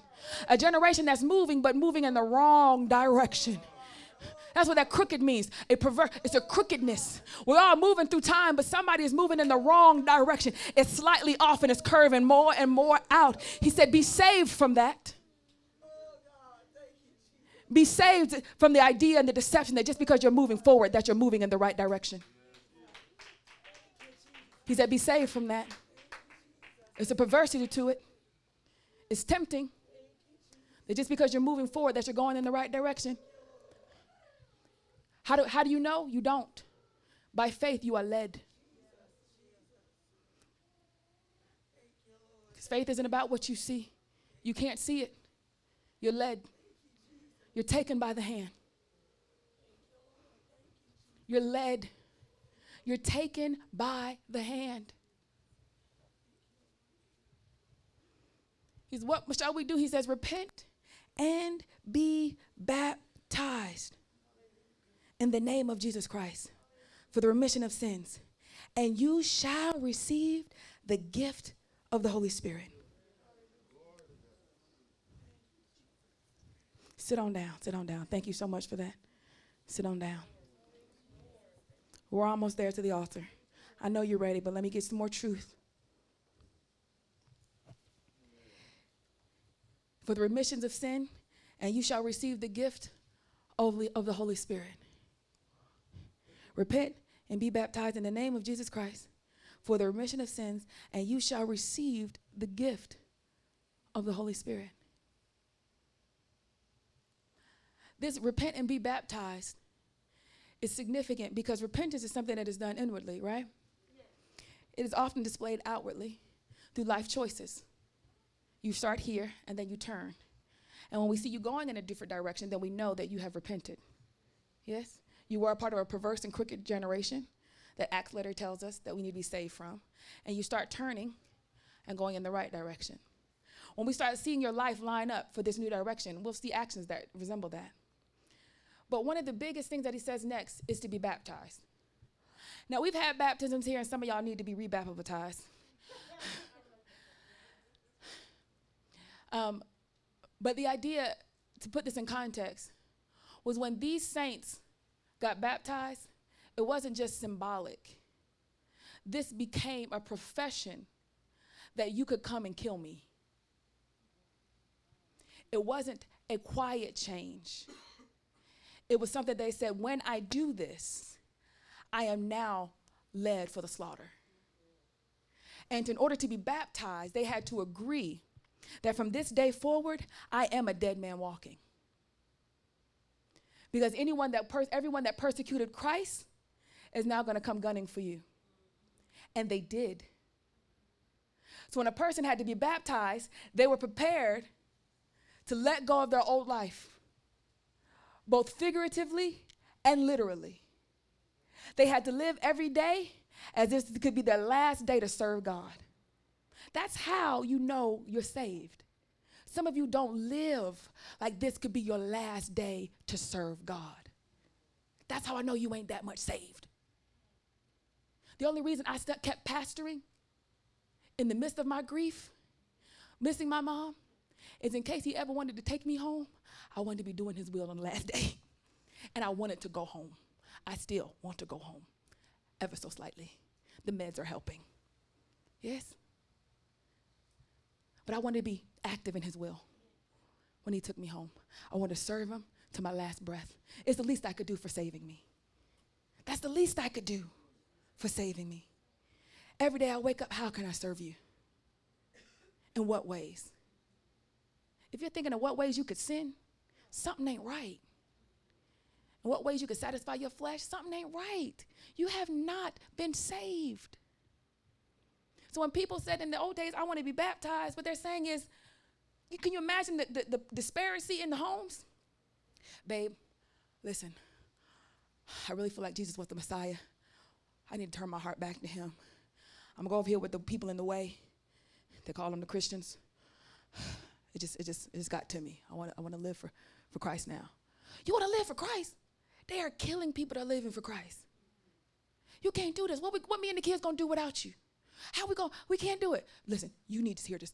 And then maybe the whole family get together and they all decide to live for Christ. Now the babies got to die. The parents got to die. Everybody signed up to live a life on the run if that's what's necessary. To live a life. This is what baptism means. This is what salvation. Why are you arguing and complaining and griping about temporal things when you were baptized? Why is your focus on so many temporal things when you know that it's all very temporary for you? Not all of Christianity is just morally living to get what you want. And no one's really living for him. You're living for yourself. You're adding him to it. Because when you live for him and you realize the kiosks don't work, then the tithe don't work, you know, Satan's just mad. This is a part of the fight. Somehow we're going to win. I don't know, maybe somebody really did donate on the website. Somehow we'll survive. This is just his attempt to slow me down. He doesn't recognize, as I've already committed from age 7, when he saved my parents from drugs, brought us out of the ghetto, gave me a decent school, a good education, surrounded by love and support. I was dedicated for the rest of my life. I will die for you. So what is a house? What is a car? What is a spouse? If it doesn't mean serving you, you can take it if you want. I'm not seeking it. What are you seeking? The kingdom of God. No matter how many times I tell you, when you look at my life, you assume that I sought these things. Does anybody know my personal life? June, can anybody attest that, Glenda? Anybody attest to somebody that I did not seek for these things? But you see them added. I keep trying to tell you, you keep biting Satan's thing to seek after your own success and your own stability and your own, and it's not going to work that way. Be led. Be led. And the only reason you are in this house is because God knows your spirit is best fitted to be led by me. I was fit for you. Fit for you. If anybody can get through to you, it's Pastor. Now my mama say some things, but Pastor say it, my cousin say some things, but Pastor say it. My other pastor said that, but when she said it, when she lived it, when she brought it to the house, when we had dinner that time, when we was chilling at the pool, when it just hit different. That's your blessing. Sit on down. Some of y'all, it had no other way.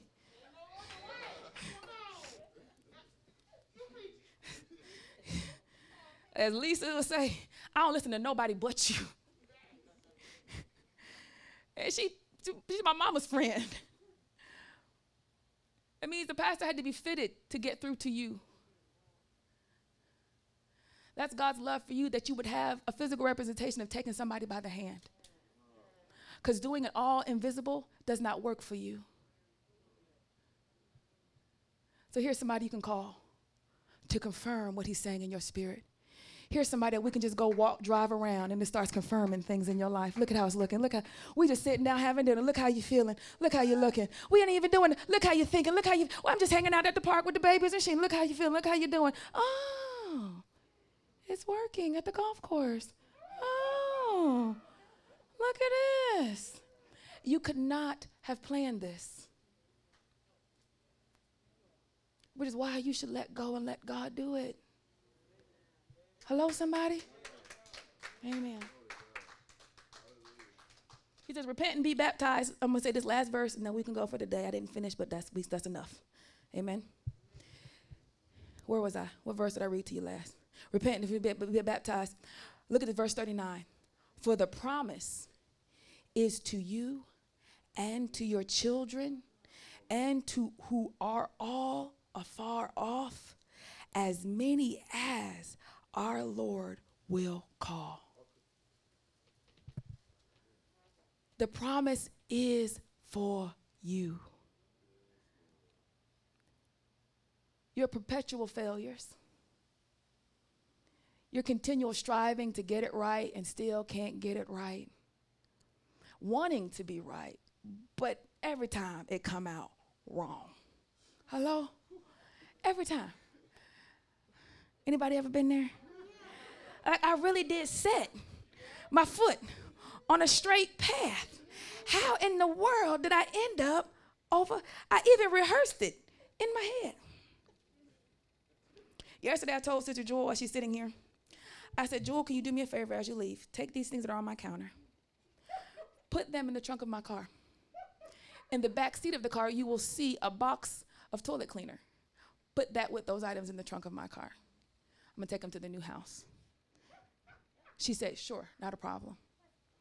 She got it. See how she said she got it? She don't even know. I go to my car today. I hop in the car. All the stuff that I said to put in the trunk, it's in the back seat. Now, she heard me say, take these items, put them in the trunk. Get the thing in the back seat, put that in the trunk with that. But when she saw the thing in the back seat, she just assumed, changed everything I said, and assumed, put all these things in the back seat. Let me show you how you can try and mean to do well. You set off with your instructions just as such, but as soon as something catches your eye, everything is changed. Everything is distorted. As soon as, well, maybe I can just, well, maybe God just wants me. Well, maybe I should just consider. Well, maybe you need somebody to go, no, that's not what this is at all.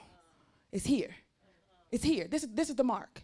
Because sin is to be off the mark. It's to miss the mark. This is the mark, not over here. Oh, okay. See, when I thought it was over here, but then when I saw this, I thought, well, maybe it was over here. And somebody needs to say, no, go back to your seat.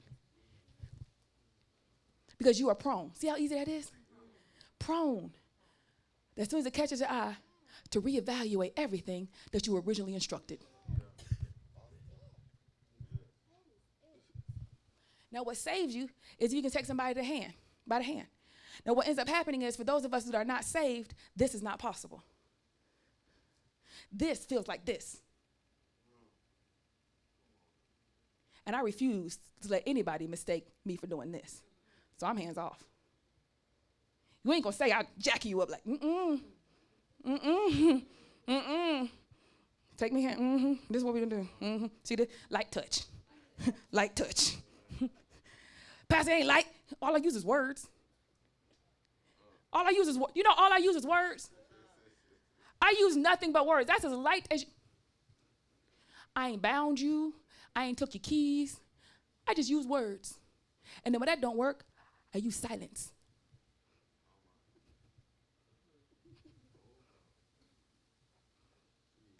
But when it starts feeling like I'm doing this, and you're responding to me like I'm doing this,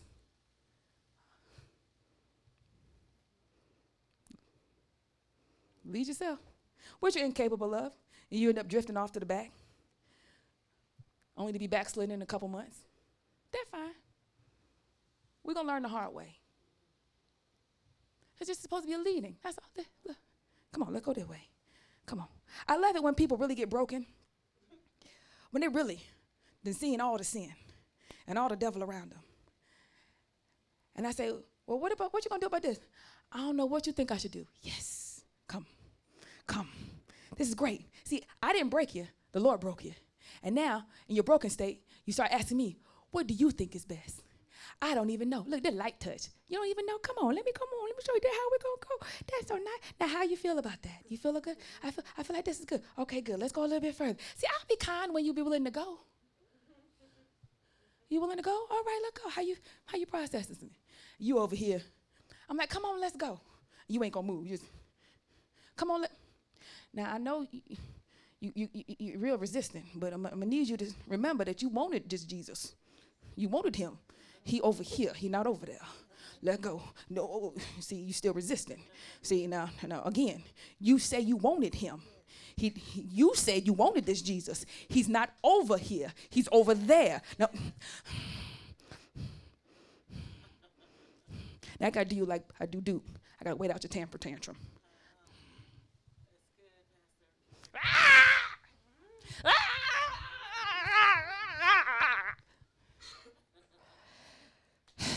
You done? Right. That's when they're broken. Till then, I'm constantly tugging, and I refuse to tug. You just going to have to look crazy. And then you come back to me. Why didn't you persuade me? That's what Glenda say. Why didn't you fully persuade me? Why didn't you fully tell me? I did. You didn't make it plain. You didn't make it clear. I did. I said, don't go over there. It's nothing but death and destruction. How much more plain does it need to be? She wants me to grab her and pull her. Then she's going to say I'm too harsh. Come on, standing all over the house. The promise is for you. He wants to lead you through this. He wants to lead you. He wants to restore and renew your mind and a right spirit. Come on, don't fake the funk. You know that spirit ain't right. Everything that come in that's good still be coming out tainted. That can't be right. Come on, the spirit can't be right. Don't worry about it ain't the input. It's the mechanism. God has prepared in you and all of your systems that when bad is taken in, it can process it out. The only way it don't process it out is because something wrong with the system. Hello, somebody. The issue ain't what you're taking in. The issue is how you're built.